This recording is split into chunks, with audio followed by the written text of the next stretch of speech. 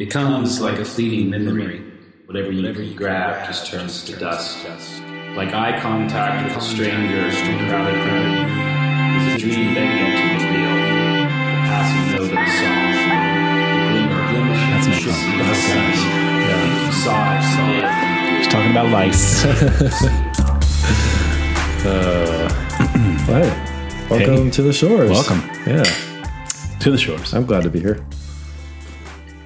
I'm always glad to be here. I'm not always glad to be here in an existential sense, but I'm always glad to be here at this table on Wednesday nights. Yeah. It's reliably a good thing in my life. So thank you for that. Yeah, thank you. This has been something we've done pretty consistently for quite a few years now. Yeah. So what episode are we on anyways? 185. 185. Daggum. Rock on. Rock on. Rock on. Yeah, it's been fun to kind of just work through thoughts and ideas and kind of practice stuff with you, you know? Yeah. Which we do outside of this, but like mainly tonight in a different way. Yeah. So what thoughts and ideas shall we get into tonight? Yeah, there's a lot of things. I think it's always interesting. I think you and I talk a lot about different things before the podcast and just trying to figure out what really is going to strike a chord. And most of the time we don't really have exactly what it is, but then we find that flow as far as like the questions on our mind. And, Right. you know, like right now, you know, there's tons of things I'm thinking on and thinking through and wanting to take action on also, you know, not just thoughts. And so it's always hard to figure out where to start. I think that's something that even to what to focus on and bring your attention to, you know, and something I was working with our marketing team over the last few weeks, and they were giving us like a bunch of different slogans to throw out on our webpage and stuff, or not slogans, but I don't know, like headlines or whatever. Yeah. And there was Like a tagline. yeah, like a tagline, yeah. And one was like something I forgot how it says, like Medici started from a dangerous idea. And I was like, I love that, but why is it dangerous? And because it really resonated with me, and as I was going through, and I was like, if we do use this, like we really need to help people understand like why is it a dangerous idea. And there's this whole idea, you know, I've talked about it a few times or a lot of times on the podcast, is there's this tension that happens when you bring people together. You know, how do we interact with each other? You know, whether you're standing in line with somebody or sitting by yourself, you're having a meeting, you're about to say something really important to somebody, you need a place to have that talk, you know? So can you say what the idea is, which is dangerous? I think it's voluntarily putting yourself in tension. Like it's like, even if you're in a place of tension, but then you choose to be in a public space, you know, there's something that it can help you maybe unwind that tension that you have in yourself. Like, I just want to go somewhere where you be around people. Right. And it's like, why? It's like, well, you want some feedback, and yeah. And so you're bringing your tension into the space, you know, and it's not that tension's good or bad. And it's somewhat, you're getting feedback from it too. Sort of, maybe some ideas will come to you, or you're reading a book, or you're in a conversation with somebody, and there's tension. Like, even before we started the podcast, it's like, what are we going to talk about? There's a little bit of a tension of where are we going? I don't know. Do you know? Like, okay, here's a couple of topics we maybe hit, but there's tension in where is this going to go? And part of it is like, oh shoot, we don't have anything to talk about tonight. You know, let's just call it a night and let's go home. Right. You know, and so we're not really walking into the tension or being a part of that and seeing where it goes. And I think there's just something about community and interaction and learning anything in general, whether it's in a relationship, business, social, politically, it's like you need that tension because it draws things out of you. And I've heard you say before that when you started Medici, you wanted it to be a place where everyone could gather, regardless of identity, Yeah. regardless of politics, regardless of religion, regardless of interest. There's something good, at least it seems like you thought there was something good in that. Mm-hmm. What brings us together is a shared love of coffee, and everything else that clashes is a point of interest that's worth exploring. Yeah. Viktor Frankl says that in order for anyone to be mentally healthy, they have to be in tension. In tension between who they are and who they could be. Yeah.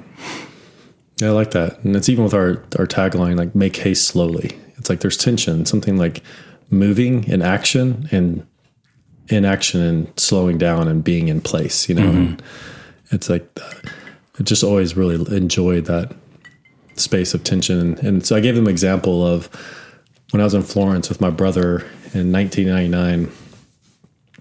Yeah, 99. No, I was in 2001. It doesn't matter. 2001. My brother and I went to see the David, and we sat in front of the David.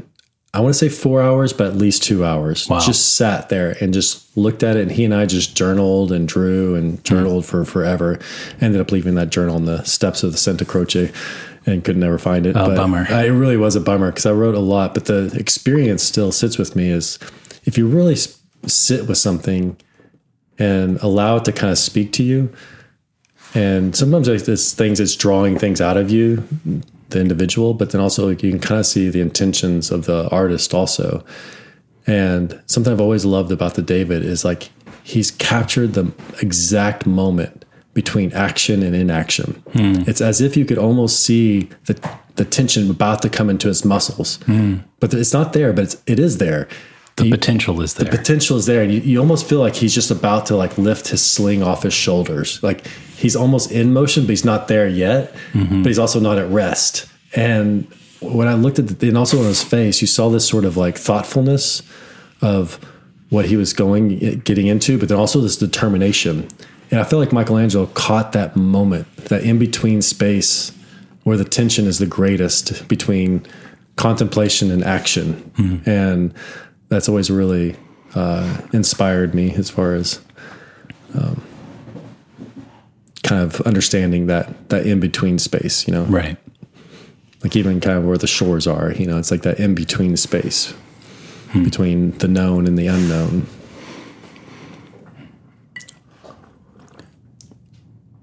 I like how you said earlier, and the word action points to it, but that you don't know what's going to come out sometimes. And you might, like you said, we might sit down before we record and say, well, we have nothing to talk about. I don't have anything to say. And so you might be tempted to say, well, let's just call the whole thing off. You know, I don't have anything interesting to say. There's really nothing on my mind that's important.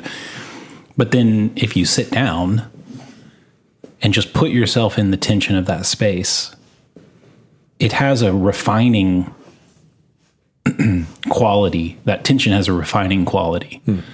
And so you look again at what you have to say or what's actually on your mind. I wrote in a poem, I think it's up on my Instagram, a line that says, you hide yourself from yourself. I think so much of who we are, we hide from ourselves. And even on first look, we say, oh, I don't have anything to say. Yeah. But then if you expose yourself to the tension, and all of a sudden you realize, actually, there are things on my mind. But it required an action to get there. It's not just let me look at my mind and see. You have to take the action in order to find what's there. Yeah. Yeah, it's really fascinating as far as... Yeah, because there's a part, I mean, so just to kind of like... kind of where I tend to go to is I analyze rather than be in the moment. Yeah. So whether it be emotions or whether it be excitement or sadness or whatever it might be, like that emotion occurs to me, and then I'm more so like, that's interesting. Why would I feel that way? Yeah. And it goes straight into like, instead of maybe throwing a chair across the room, you know, like obviously there's unhealthy ways you can display things, but at the same time, it's like, how do you release that and be in the moment with your emotions or how you feel? It's like, instead of allowing the tension to be there, it's sort of like, I have a tendency to deflate the tension into analyzing rather than being in the moment, Right.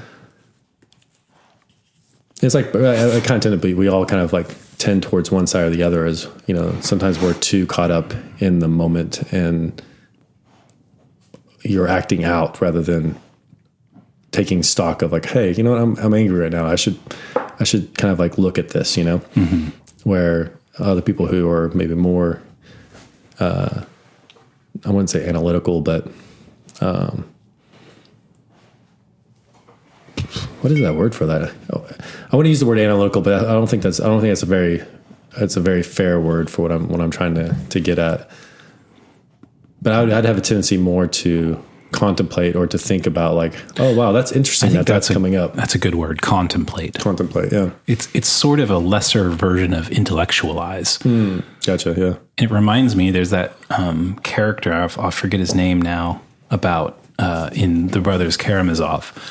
I think it's Fyodor Karamazov's, the dad. It was one of his like illegitimate children, and Dostoevsky describes him as being, what's the word, contemplative. I think that's the right way to say it.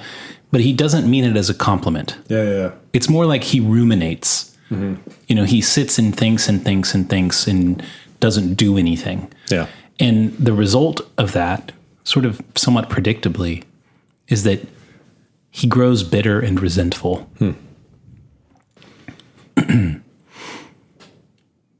And I think, thinking is obviously a good thing. It affords us a lot of safety and security because we can play scenarios through and see what happens.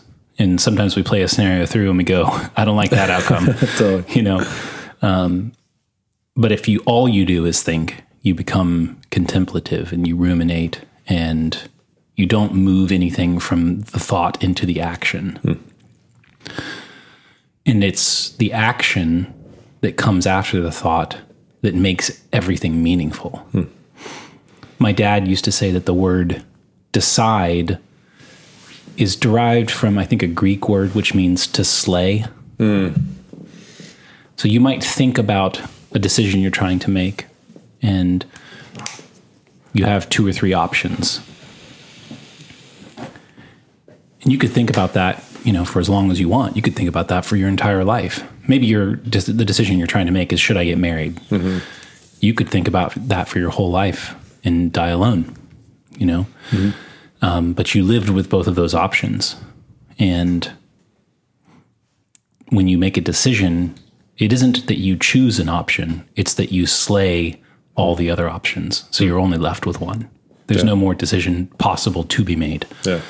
And that's an action. The slaying is an action. It's like I move past the fork in the road. I can't go back to that fork anymore. And that's kind of what marriage is, right?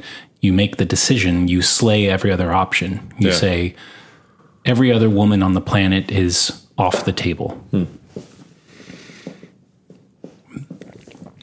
And it's the action which gives meaning to all of the thought and the contemplation. And it seems like, just taking that one example of marriage, if you imagine the guy who wondered his whole life if he should get married, and he's now 75 or 80, no kids, he lives alone, you're probably going to imagine a rather sad individual. And I don't mean that he's sad, but like he's in sad shape. His clothes are tattered and worn out and probably have stains all over them. he probably eats TV dinners and doesn't take care of himself. And but the man who makes the decision, for better or worse, and that's kind of like that's in the marriage vow, totally. Right? For better or worse. Now imagine that man at 75, 80. And it's not that he's guaranteed to be in better shape, but it's very likely that he will be, because he moved into the world. He did something. And doing something is always better than doing nothing. Yeah. You take an action and you might make a mistake. It's like, you know, the marriage one is a really good analogy because it's so deep. It's also hard though, because for example, I've been divorced. And so we kind of spiral off on that, but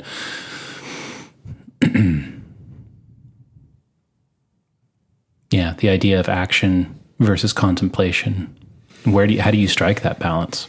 Yeah, I think there's something with different personality types, I would say, really, because you can err on one side or the other too much, which is someone who's always just taking action and not contemplating. Like haphazardly. Mm-hmm. Like almost like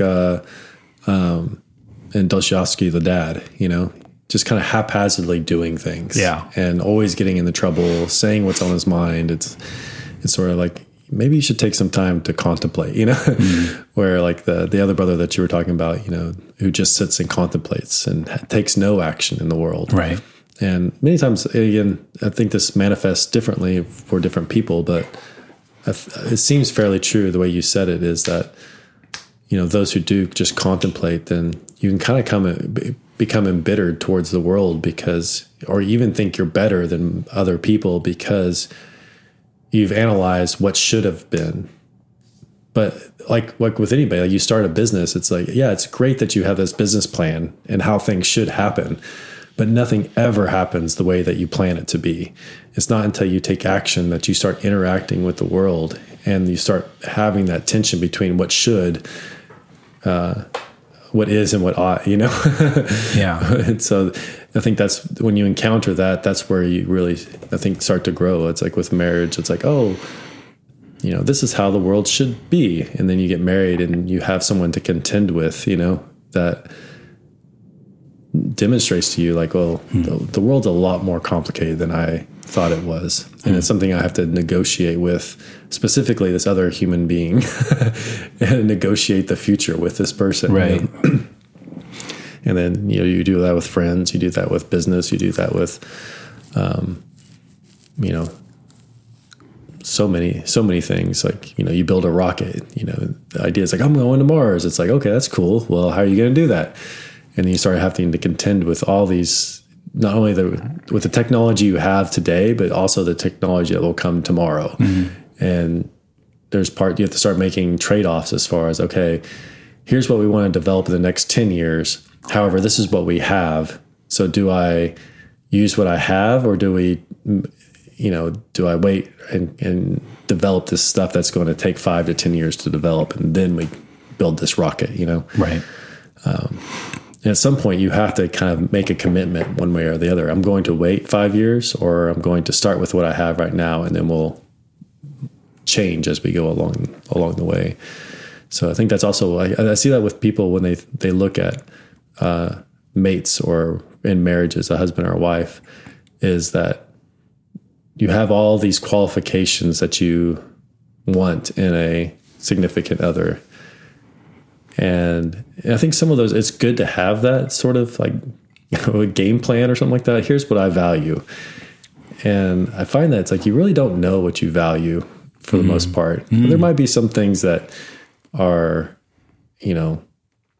I think that's why it's so essential to move thoughts into action, because you might think that you value something, and then you go act that out, and you honestly look at yourself and you're like, I didn't like any of that. You know, I did not enjoy that. Mm-hmm. Do I actually hold that value, or did I just convince myself that I held that value because it was important to my parents? You know, like that's a pretty common experience that people have. You know, you grow up as a subset of your parents' values, and then you go off to college and you think, well, yeah, I've always thought I was going to be a doctor because that's what my parents wanted me to be, and thought I was going to go to A&M to be a vet, because my parents went to A&M, and I like love that culture and all of that. And then you get there and you're like, well, this I don't like this at all. I actually want to be a psychology student or something. All of that reminds me of this quote from Churchill. Winston Churchill said, "Plans are of little importance, but planning is essential." And I take that to mean you're not getting anywhere without a plan. Yeah. But then once you start, if you can't shift, if you have to throw the plan out at some point. Like I love the story of Apollo 13. You know, you were talking about rockets. You're not going to get out of this atmosphere without like a really well detailed plan. But when shit goes wrong, which it always goes wrong, if you can't figure out how to build an air filter out of parts that were designed specifically for completely unrelated purposes in the course of 4 or 5 hours, those men are dead. So the plan has to go out the window and everybody has to shift and pivot and think creatively about solutions that the plan had no way to predict. Yeah. I love that. It's really hard to, like, I would say that, so one, I could see one response to this is like, hey, I just want to live a quiet life. Like, I just want to go do my work, go home and, you know, see my family and, you know, just have a good life. And I don't think there's anything necessarily wrong with that. But it seems that to have a good life, you need to contend with it. Like there's something that you, and and I think even in that, life will not allow you to just exist. Like it's going to make you face it and encounter it, you know, whether it's, you know, dealing with things that are from your past that come up and are affecting your future or your present. Because I don't know why I had this, like, because I was thinking about relationships and just like Alice and I and moving into the future and this whole thought came to me was, man, I cannot move into the future without contending with Allison, which is having tension with her and needing to have that tension. Right. You know, even in our relationship, you know, I feel I would say probably we challenge each other more intellectually, you know, probably because I'm so devoid of emotion that we don't do that part. It's a sad word, devoid. I know. Well, to be extreme. I'm an emotional husk. Yeah, emotional husk.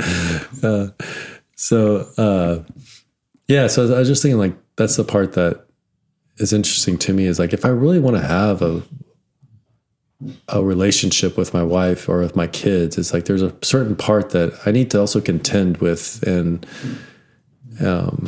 know how to do that. Cause like, even with my kids, as far as like, you can kind of have this sort of happy-go-lucky dad who goes with the flow and just doesn't really encounter their kids. And that's not good for them. And it's not good for you either. I don't know what picture I'm trying to paint here, but I just don't see a way that you can just have a good life. Well, what is a good life? What does that even mean? Yeah. I think, well, Peterson lays that out pretty well when he says, like, what do you mean? Like, you're like, we imagine that a good life would be laying on the beach in Mexico and drinking margaritas, you know, but if you really think about it, that's good for like a day, 3 days, 5 days, you know, but that's not a life. You know, you're going to be drunk and sunburned for the rest of your life. That's no good. Yeah. I think that's really true. You have to have something to contend with. I like that word, contend. Because, yeah, like when you think about your children, you need to contend with your children. And you said encounter your children, which is a great word too. It means that there's some unknown there, something unpredictable, something unaccounted for. Yeah. Which is to recognize the sovereignty and the transcendence, the divine in another human. So you are unaccounted for who you are, your creativity, your potential. And I'm going to treat you as such, which means I'm going to contend with you. I'm going to encounter you. I'm not going to pretend like I have you figured out because I don't. And you know what it feels like anytime somebody treats you like they've got you figured out. Yeah. You know, it feels terrible. Yeah. It's dehumanizing. Yeah. There's only destruction that direction. So we need to contend with people. The other example that popped in my mind when you were talking was the idea of money. You know, money, you and I have come to learn over the last couple of years is synonymous with energy. And if you have money, you need some place to direct it. It's a source of energy, and that energy needs to go somewhere. And I think that's why people who win the lottery and aren't prepared for it do so poorly, because they're wielding this massive amount of energy, but they don't have any place to put it. They don't have anything to contend with. You know, the average person, if you gave them $1 billion, they would be done. You know, it would destroy their lives. Yeah. So you need something to contend with, and the bigger the something is that you have to contend with, the more energy it's going to take. And generally, the more energy you are going to find yourself in possession of in order to contend with it. And maybe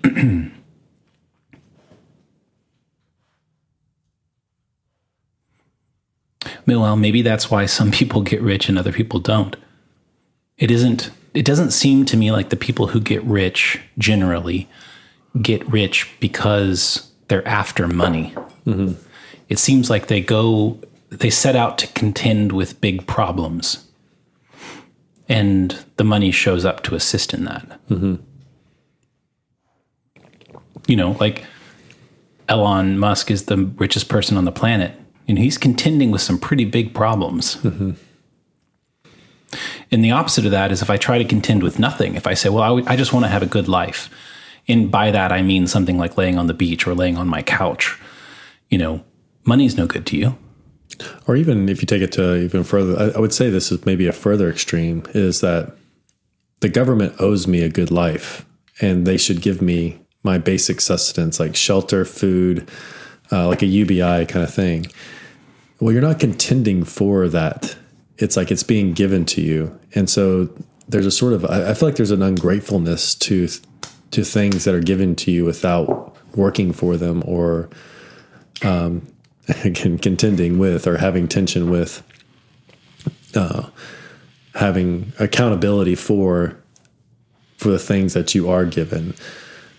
So like, you know, as you're growing up as a kid and your parents just, you know, food's in the refrigerator, in the cabinet, or, you know, and food's on the table, and there's a roof over your head, there's AC, there's heat, and, you know, but whether it could be even less variations of that, as far as like, it doesn't matter. It's like, as you're a kid, you just kind of expect these things to happen.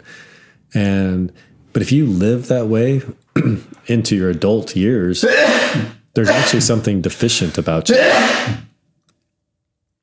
Excuse me. That was a dad sneeze. It was.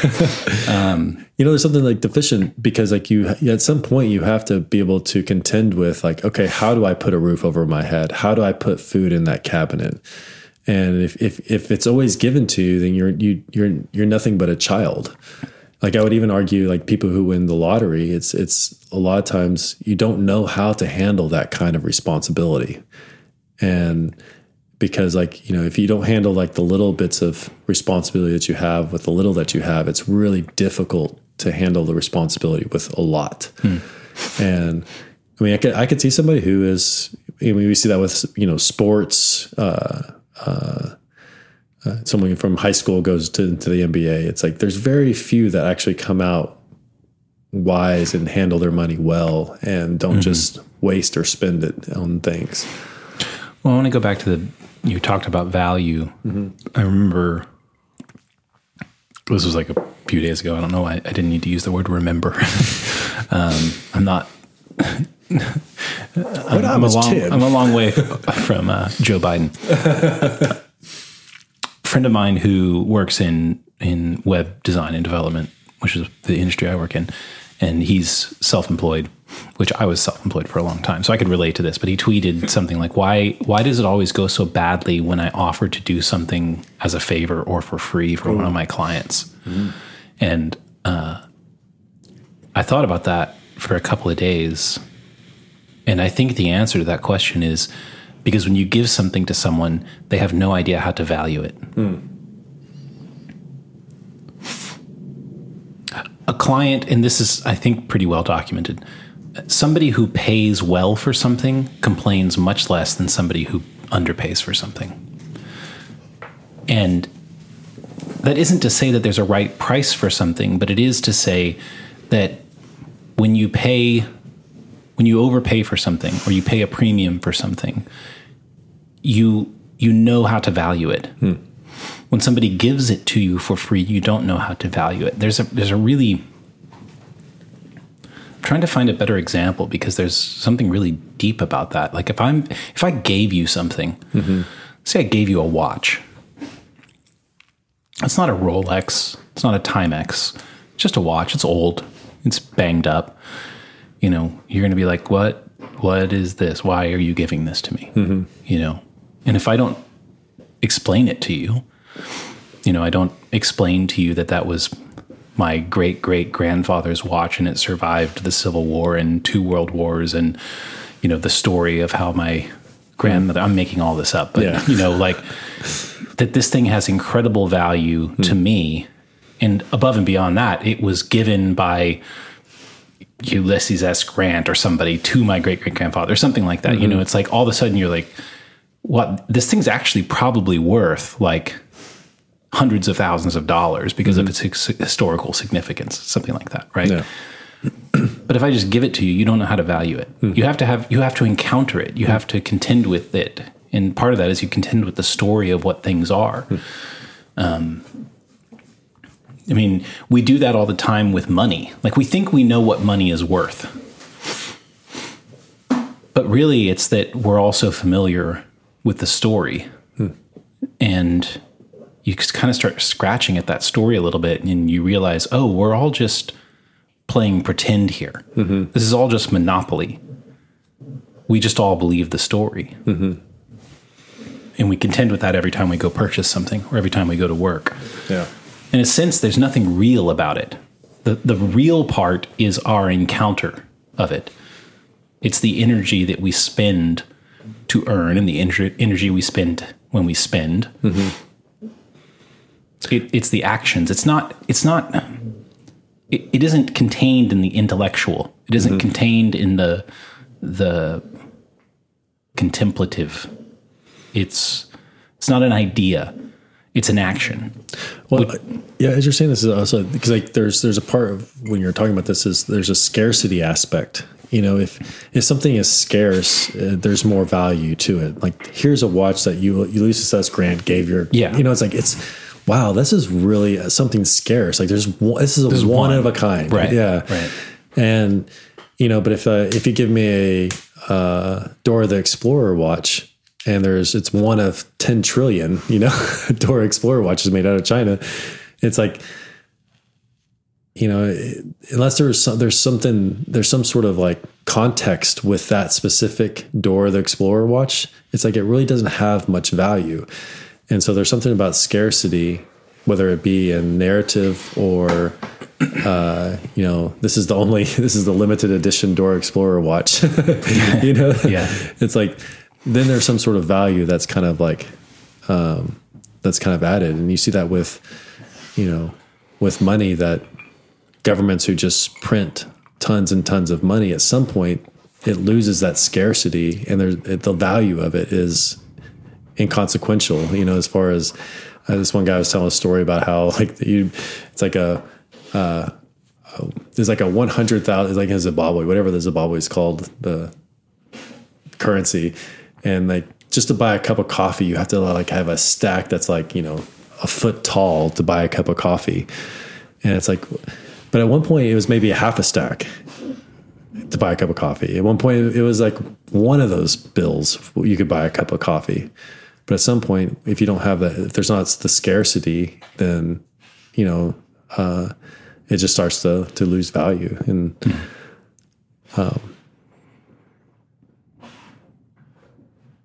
that's interesting.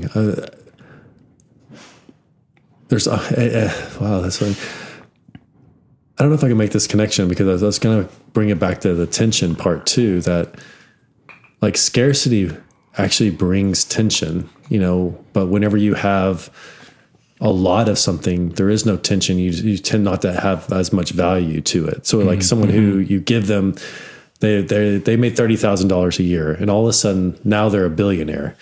It's like they have so much of this. They don't know how to value it. They don't know how to value it. There's no tension, where like somebody who's living off of $30,000 or $50,000 a year, there's more tension, because you have to think about where you're going to put this and somewhat prioritize needs and wants. And when you have $1 billion, there's less ability to do the values and wants and needs in that area. So like, but for Elon, I'm just, he's a billionaire, but it's still operating under a scarce resource. Like, do I go all in on Tesla, or do I go all in on SpaceX? Okay, I'm going to do both. It's like, he had scarce resources. He had to decide between two companies, and he chose both of them. And so the value of that decision is that much greater, because the risk was so much higher. There was so much more tension there. So there's something about that. It's like, if more resources, you have to have a bigger vision when you have more resources. Well, yeah, I think it's good that you're tying this back to tension, because even with money, people who have a lot of money generally don't have that money in their bank account. They generally, people who are wealthy and stay wealthy for any decent period of time, which statistically, and this is amazing to me, statistically, wealthy families are broke again after like 2 or 3 generations. Wealth doesn't stick around very long, unless you're the Rothschilds or something. But people who retain wealth for very long, they tend to have that money deployed in an at-risk situation. Yeah. So, for example, Elon, who knows how much money he has on hand, like cash on hand. Most of his net worth, when we say he's the richest man on earth, is tied up in Tesla and SpaceX and everything else. He doesn't have, what is he worth? $300 billion or something. He doesn't have that money it's not in a bank. Yeah. It's in the world working, doing something. So he is in tension. And so he's not like chilling on a yacht. He's going to work. He's sleeping, in conference rooms, because all of that's on the line, and he's going to take care of it. He's going to contend with it, which is why he's gotten so rich. Or at least that's my contention. Yeah. Your contention. Yeah. Isn't that interesting? It's like, if something, it's almost like the saying, like, idle hands is the devil's tool, It's like, if we're not putting to work the things that are around us, it just ends up deteriorating, Yeah. Even like relationships. Like, if, again, you've kind of put this effort and investment into, and I don't know if it's as kind of financial terms, but, you have these kids, you're investing in the future. But if you don't continue to invest in it, it's like that relationship that you have with the future is going to deteriorate, because you're not investing in it anymore. So, so even though you might have made that initial seed investment, I see what you did there. Good. Thanks. If not, I'd laugh at it. It's like, yeah, you can say that they're your kids, but if you're not continually risking and putting more into that relationship, it sort of deteriorates. And so you have to kind of continue to live on that edge of tension of, who is this person? What do they need? How can I help them? It's the same thing when you're in a business. It's like, you can't just like, invest in something or start a business and just like, okay, let it ride, let's go. Yeah. Maybe you'll get 3 to 5 years of good times, but at some point you're going to have to contend with it again and direct it and be intentional. Well, it seems to me like you don't have anything that you don't know. What's that? Well, you might say you have kids. Well, if you don't know your kids, you don't really have them. You might have been there. Your seed might have, been there at the origin story. But I mean, it's like, it reminds me of, so I moved into this house almost 5 years ago. And there were 2 bicycles in the shed that some previous owner had left here. And they were kind of shitty. And I cleaned out the shed because I wanted to use it for my workspace. And I put these bikes over on the side of the shed thinking, sometime maybe I'll try to fix them up or I'll take them and sell them or something like that. It's 5 years ago. They're still there. Now, I might say I have 2 extra bikes. But also, if somebody took those bikes, I might not notice for a year or 2 years. So do I have those bikes? I mean, if you have something that you wouldn't even notice it being gone, you don't have that thing. If you don't spend time knowing something about the things that you have, it's a meaningless statement to say that you even have them. And I hate to equate like having kids and having bicycles, but it is that way. I mean, if you haven't spent time exploring something, you don't know it. And if you don't know it, it makes no sense to talk about having it at all. And it's the same with money. Like if you don't, like at a large scale, if we've learned about this idea of monetary velocity as something which is important. The value of a currency is in part dependent on how much it's changing hands. If everybody has $1 million in their bank account, but nobody ever exchanges money, that number, 1 million, is completely arbitrary. It means nothing. It isn't until you essentially put something into action that the idea of money becomes something with value. A number in your bank account has no value. Its expression in the world as that energy turns into action, that's what has the value. It's the same like we were talking about with ideas. You can contemplate all day long. It doesn't mean anything until you actually do something about it. You can actually know the entire universe, but if you don't do anything, it's like, what good is that? What good is that? Yeah. It's no good. It's meaningless.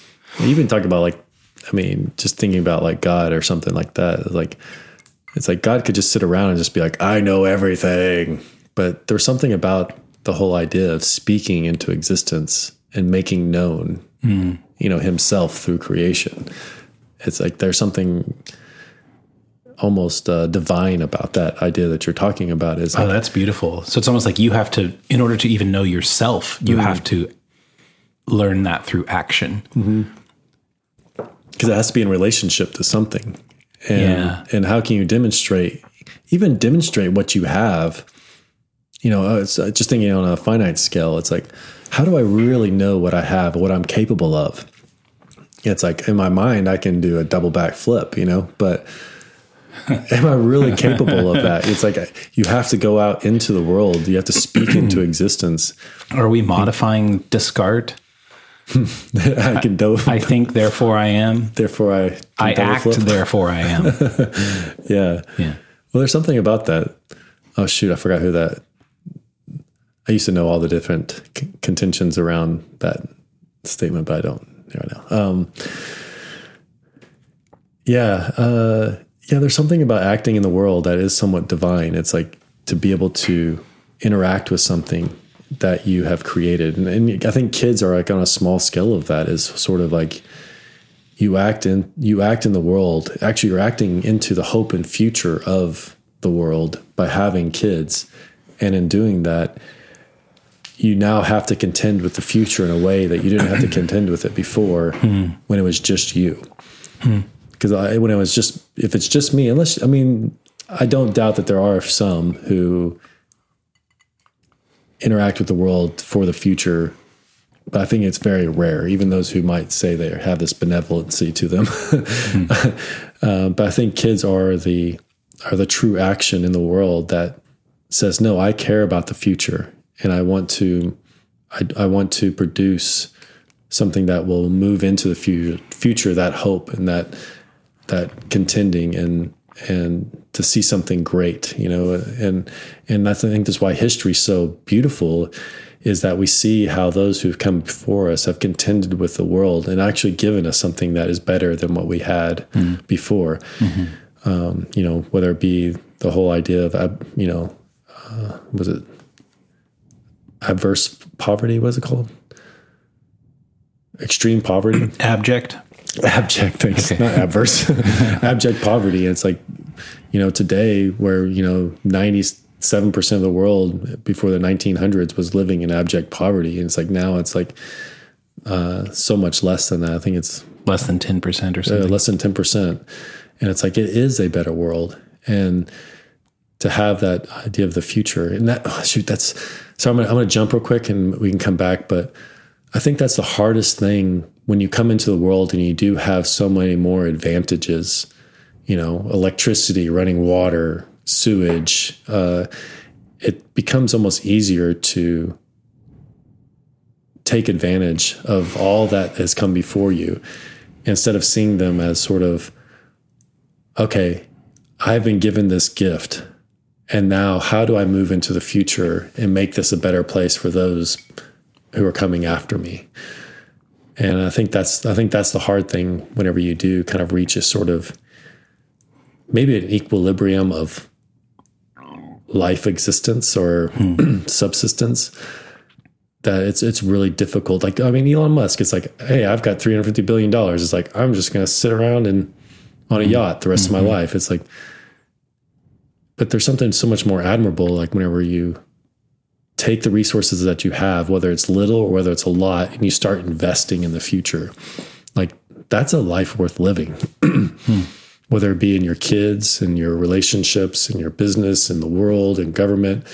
It's like, how can I make this place a better place than what I've experienced? It's like, I mean, as you said, with like immigrant families, like moving to the US, it's like, I want a better future for my kids. It's like, I might not experience it, but my kids will. I feel like you see that in a lot of examples in that area.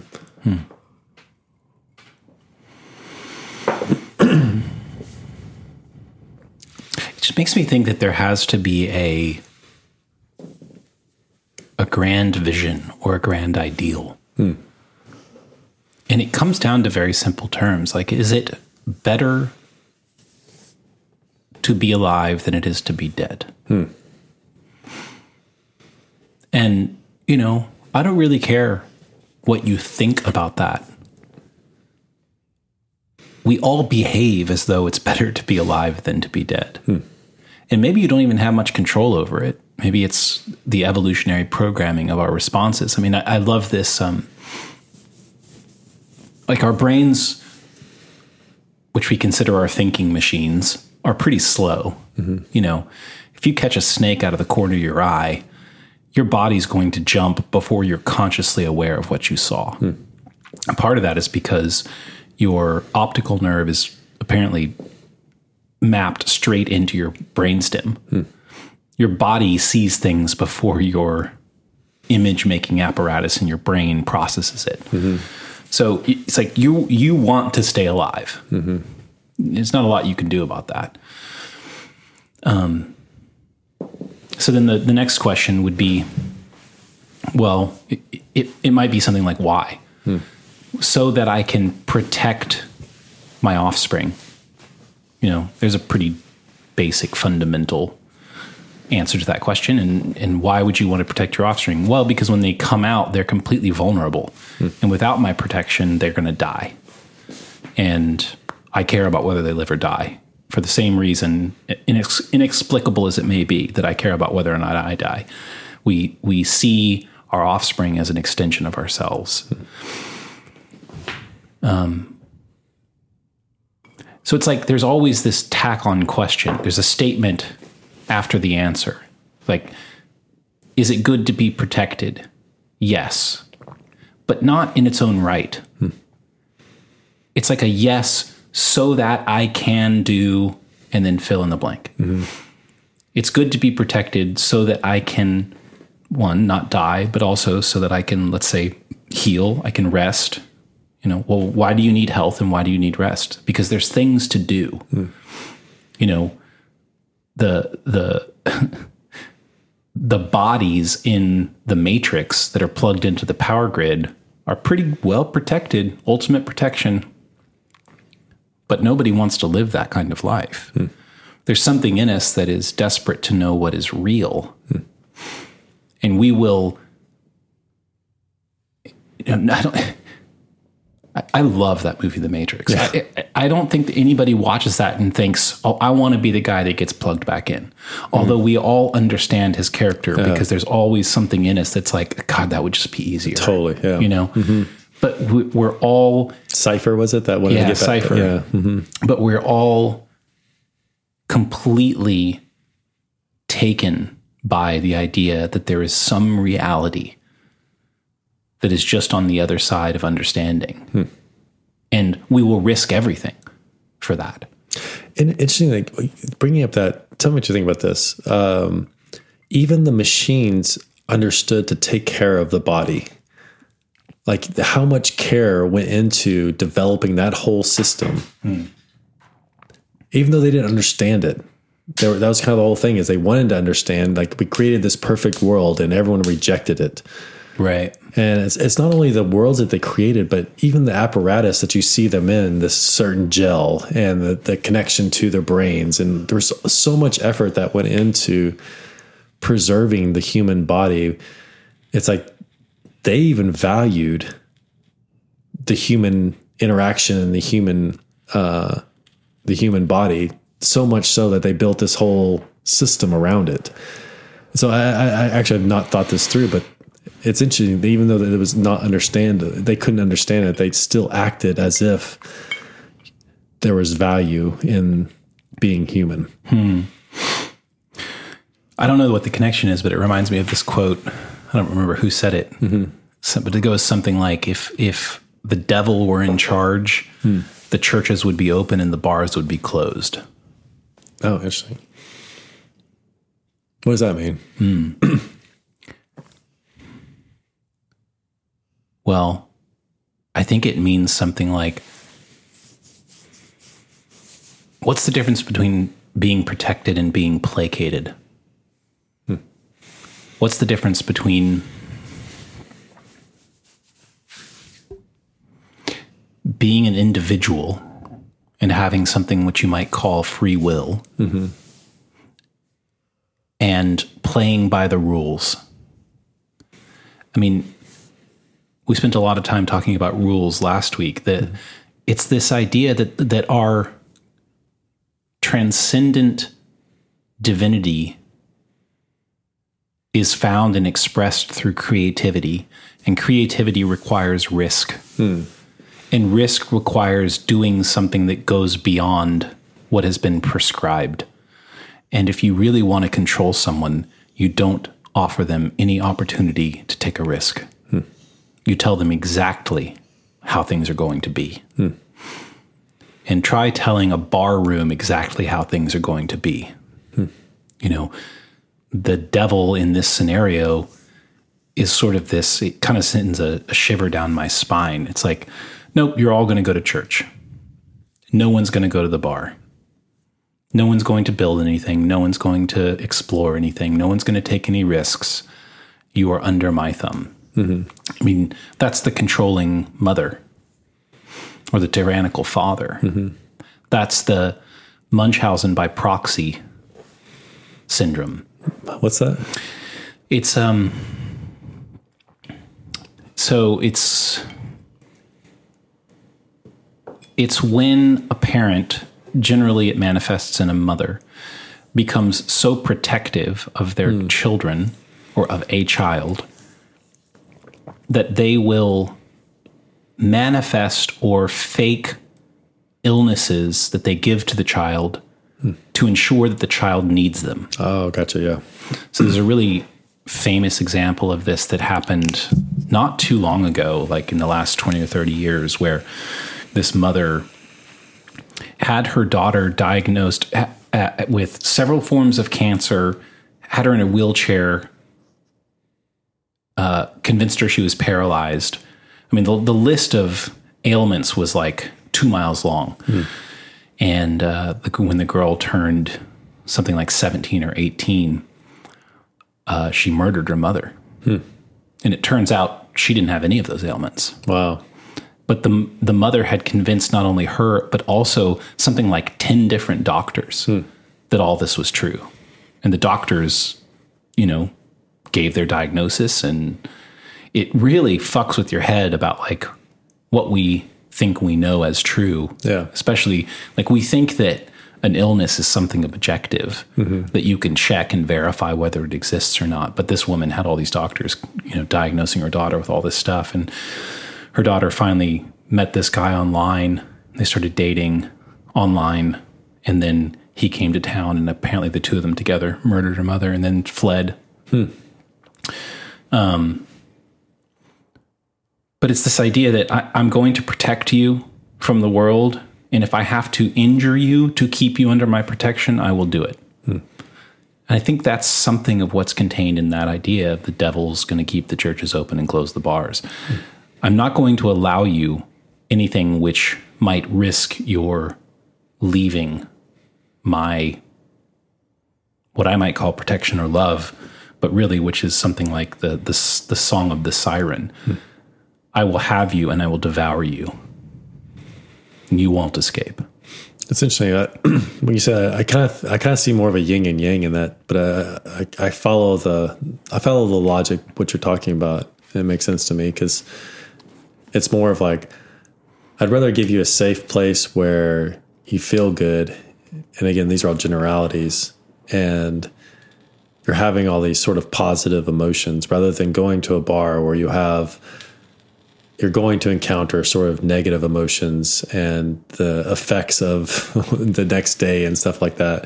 But it's like, I could also see like, it's like almost in this instance, the devil doesn't want either, because, there's this part where when you get together and you have beers or something like that, there's like, you kind of loosen up a little bit and you're able to kind of think and, kind of maybe have a release of some sort, and there's a certain part that also happens at church, but then there's this whole controlling part. Well, if I can get them beyond that space, I can either turn them into complete drunkards, or I can turn them into like sort of this non-thinking, worshiping person who is not really contending with the world, but just is living outside of reality. Well, see, I think that's what the devil wants, though, is this non-thinking, non-contending soul. Yeah, which I kind of see there's like a middle ground between those two, where those also represent the. Well, and the other thing that I take from it is that the devil wants to control you, and God doesn't want to control you. That's why the fall happened. That's why redemption is offered, but not applied by default. God has no interest in telling you what to do. Yeah. Because he wants to actually have a relationship. Or at least that's the idea presented in the Christian story. Yeah. I mean, it's like when you have kids when they're young, you tell them what to do. Their life's on the line. But if you continue acting that way as they grow, they're going to leave and hate you. You have to stop telling them what to do and allow them to do what they want to do, and allow them to get hurt, allow them to fall, and allow them to fail, because that's where individuality exists. Yeah. And you have to be interested to know that. I want to know what you do, not what I tell you to do. Yeah. I'm an old, stodgy, stuck in my ways, borderline conservative, go be progressive, go do shit. I'm interested. I want to know what you do, because you're not me. It's a recognition of a separate individual. Yeah. And I think that quote is a response to that observation, that God seems to behave towards his people like they're individuals worth knowing, whereas the devil seems to behave as if everything that is worth doing isn't worth doing. You might as well not do them. Sit and contemplate. And that's the Luciferian idea, you're an intellectual, you can think really well. So just think and think and think and think and don't actually do anything. Yeah. Or, hey, you just act and act and act and act and act. And don't think. And don't think. Be Yeah. unconscious. Yeah. It's like he's like there's that. I think that's the whole interesting idea of the Luciferian is like it's always pushing to the extremes where, there's this idea of balance. And again, you see that in the yin and yang and stuff, or, in Christianity where it talks about the listening to the spirit. It's like, it talks about the spirit is able to divide bone and marrow, and there's like this sort of, that's like being able to see between the lines of like what is extreme and what's sort of circumstantial as far as, in this instance, this is right. In this other instance, it's not right. And being able to kind of sparse between the two, But that takes, again, what we're kind of talking about is like contention and interaction and skin in the game, accountability, because you're trying to work out, like we talk about that too, is like another kind of Christian idea is like working out your salvation with fear and trembling. I think there's this part that you're contending with life, and it's not always, the answer is not always A, even for the same question, depending on the context, depending on the situation where what you're in. It's like, should you kill this person? It's like, well, what situation are you in? It's like in war, maybe there's certain things. It's an extreme example. I know. Well, I wonder that like 3 or 4 times a day. Yeah. It's like, if you're a complete pacifist, but you're just going to let somebody who is going to kill your whole family, it's like, is that an instance where you step up and you take somebody's life? It's I think those are the things that are really hard to contend with, is like, but should I just, anybody I disagree with, kill them? It's like, no, there's something not right about that. Did you watch 1773, the prequel to Yellowstone? Yes. It's very much a Lonesome Dove kind of story. They're doing this Oregon Trail journey. Mm-hmm. Oh, so good. Yeah. It's really good. And what's interesting about that story and stories like it, and I think what's interesting about the way that the world was for a very long time before modernity, you see the same things in, let's say, Game of Thrones, for example, or depictions of medieval times. And the thing is that you're out on a journey and you have to be suspicious of everyone that you run across. Not like suspicious of whether or not they're going to try to kill you. Yeah. Very extreme. Mm-hmm. It's very extreme. So yeah, we live in modernity. We live in a time when like, I don't ever think about whether or not to kill someone. Mm-hmm. But for most of our history as humans, you thought about that all the time. Yeah. Because everyone was opportunistic. Mm-hmm. Everyone had reason everyone was in sort of life or death situations. And when you're in a life and death situation and you come across someone else who's also in a life and death situation, tension is extremely high. And it doesn't take more than a crack or two in somebody's moral fiber to say, I should just kill you and take everything that you have. I love that tension too. Like whenever you see this in a lot of like cowboy films where somebody from the outside is riding into the camp of an insider or whatever, and everyone's sort of like on tension for there's a tension. It's like, okay, wait a minute. Are we going to have to pull our guns here, or what's going on? Who are you? And so there's like, a couple scenarios that happen. Is like, one would be like some negotiating happens, and not like verbally, but like kind of looking at each other and talking to each other. And then they're all sitting around the campfire and enjoying each other's company. The other is like guns are blazing and people are dying, in some variation thereof, but yeah. It's like we still have that to some degree, but not in the degree of life and death. Sometimes it's like, in business, you're okay. What are you really after here? Like, are you wanting to come alongside me in this? Are you opportunistic and you want to use me for your product? And I happen to be a little bit more established, and then you want to use that establishment to like grow your product, and it's like, and again, even in that, it's like, hey, you are more established. I have this product and I think this would be a good relationship. It would help me and it would help you. And they tell you how it's going to help you also. And then that can be a good relationship, because it's like, hey, there's a sort of honesty of like, you can help me and I will help you by, this is going to be a good product for your consumer, for your I was supposed to say patience for your customer base, And so there's those things where they can be actually mutual beneficial, but all those things have to be negotiated. And even though it's not maybe guns are blazing, but there is that on a different, maybe less life or death results, but you still kind of come into those situations. I mean, even smaller ones with your, I want to kind of like bring this also back to kids and family too, is like, where if your child defames your name, then you kill the child, it's like, back in the day, if the woman has, I was say, have you done that? No. Well, I was just thinking like if your daughter like loses her virginity, then she has brought, shame on the name of your family, and therefore you might kill this person. That even happens today in certain cultures. And, but it's like, how do you negotiate that in the present age where maybe death is not on the line, but there's also that same, like if you allow your kids to do things in their youth that's not beneficial to them in the future. Well, I kind of lost that line. Sorry.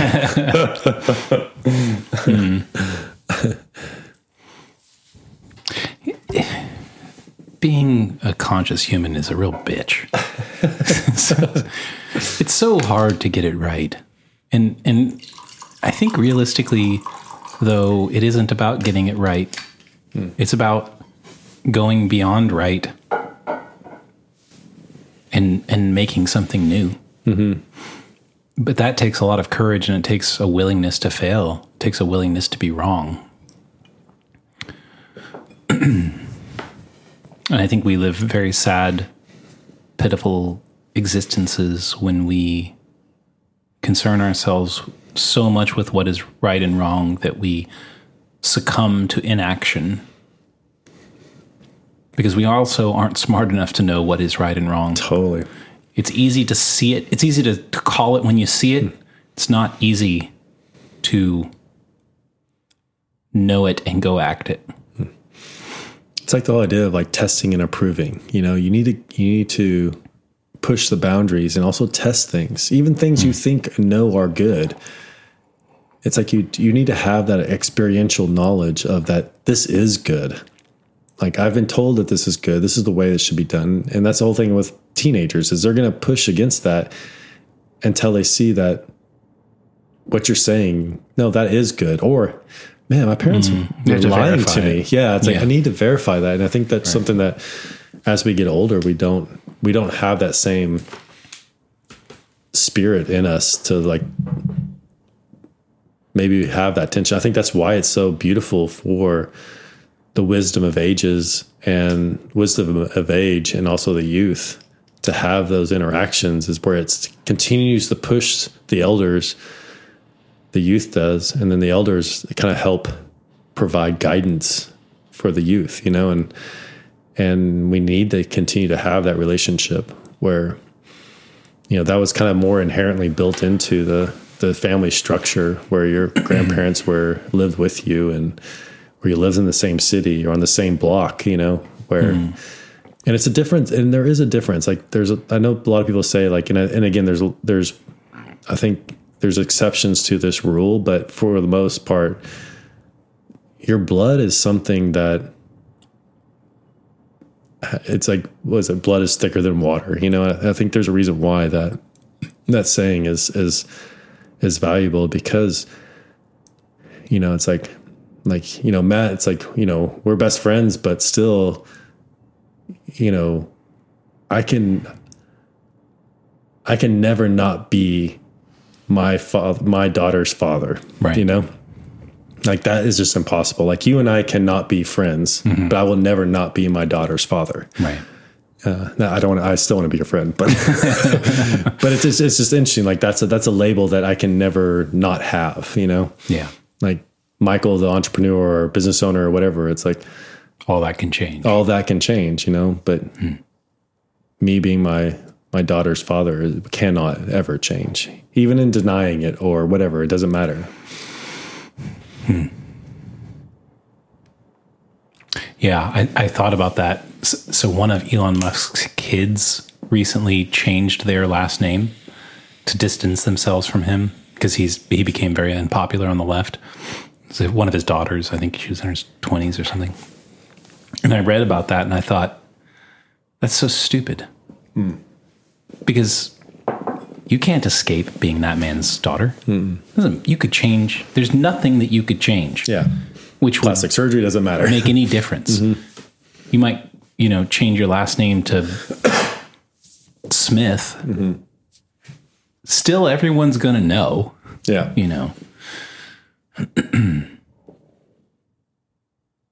Well, there's very few things that's the case, you know?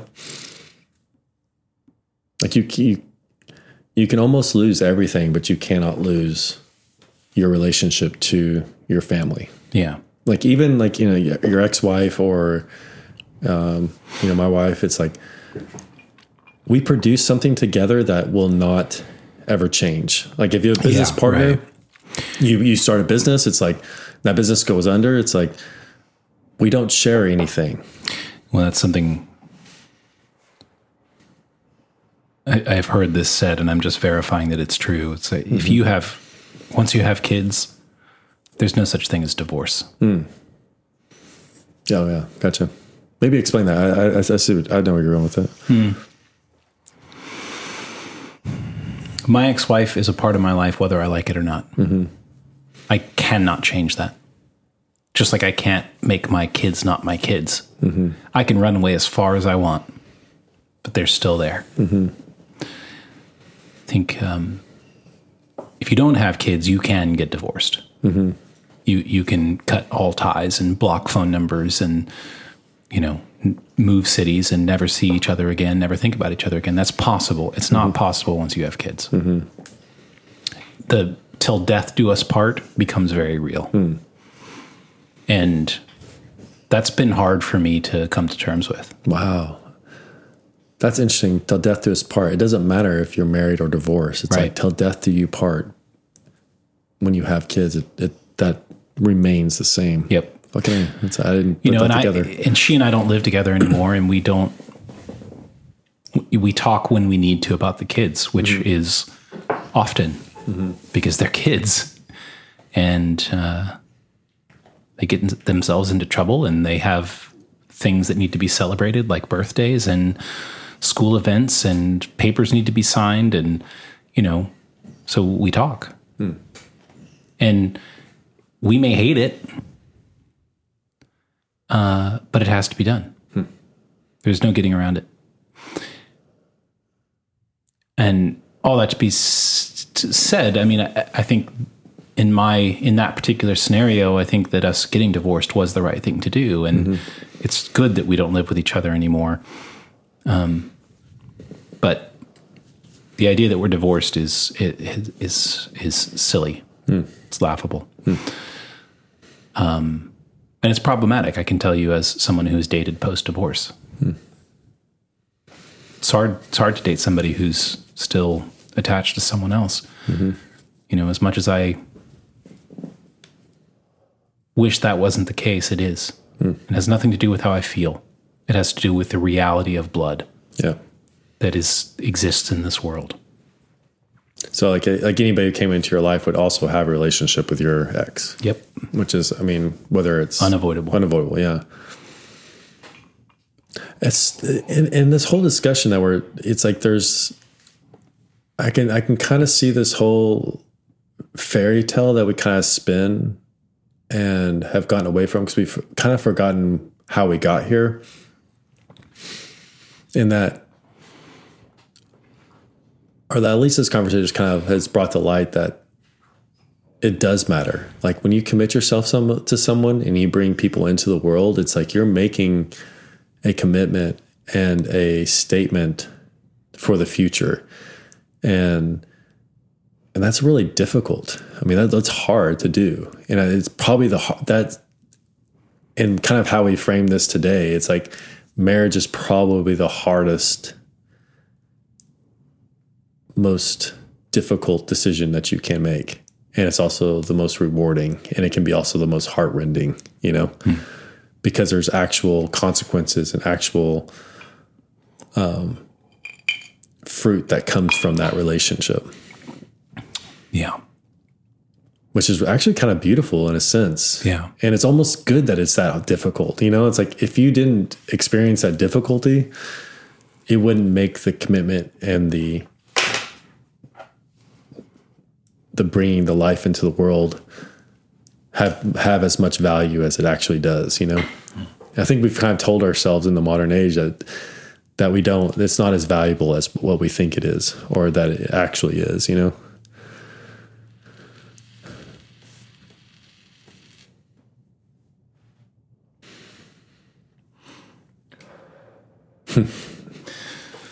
Maybe that's a good place to end it. That's pretty good.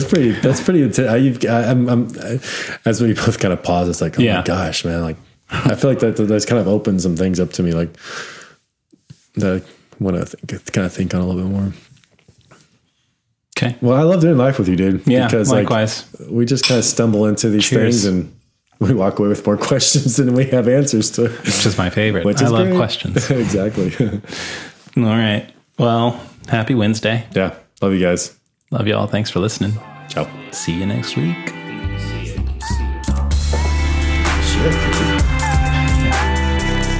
That was intense. Like I feel like I just kind of saw something that was like, I felt like I've always known, but It like opened itself up to you.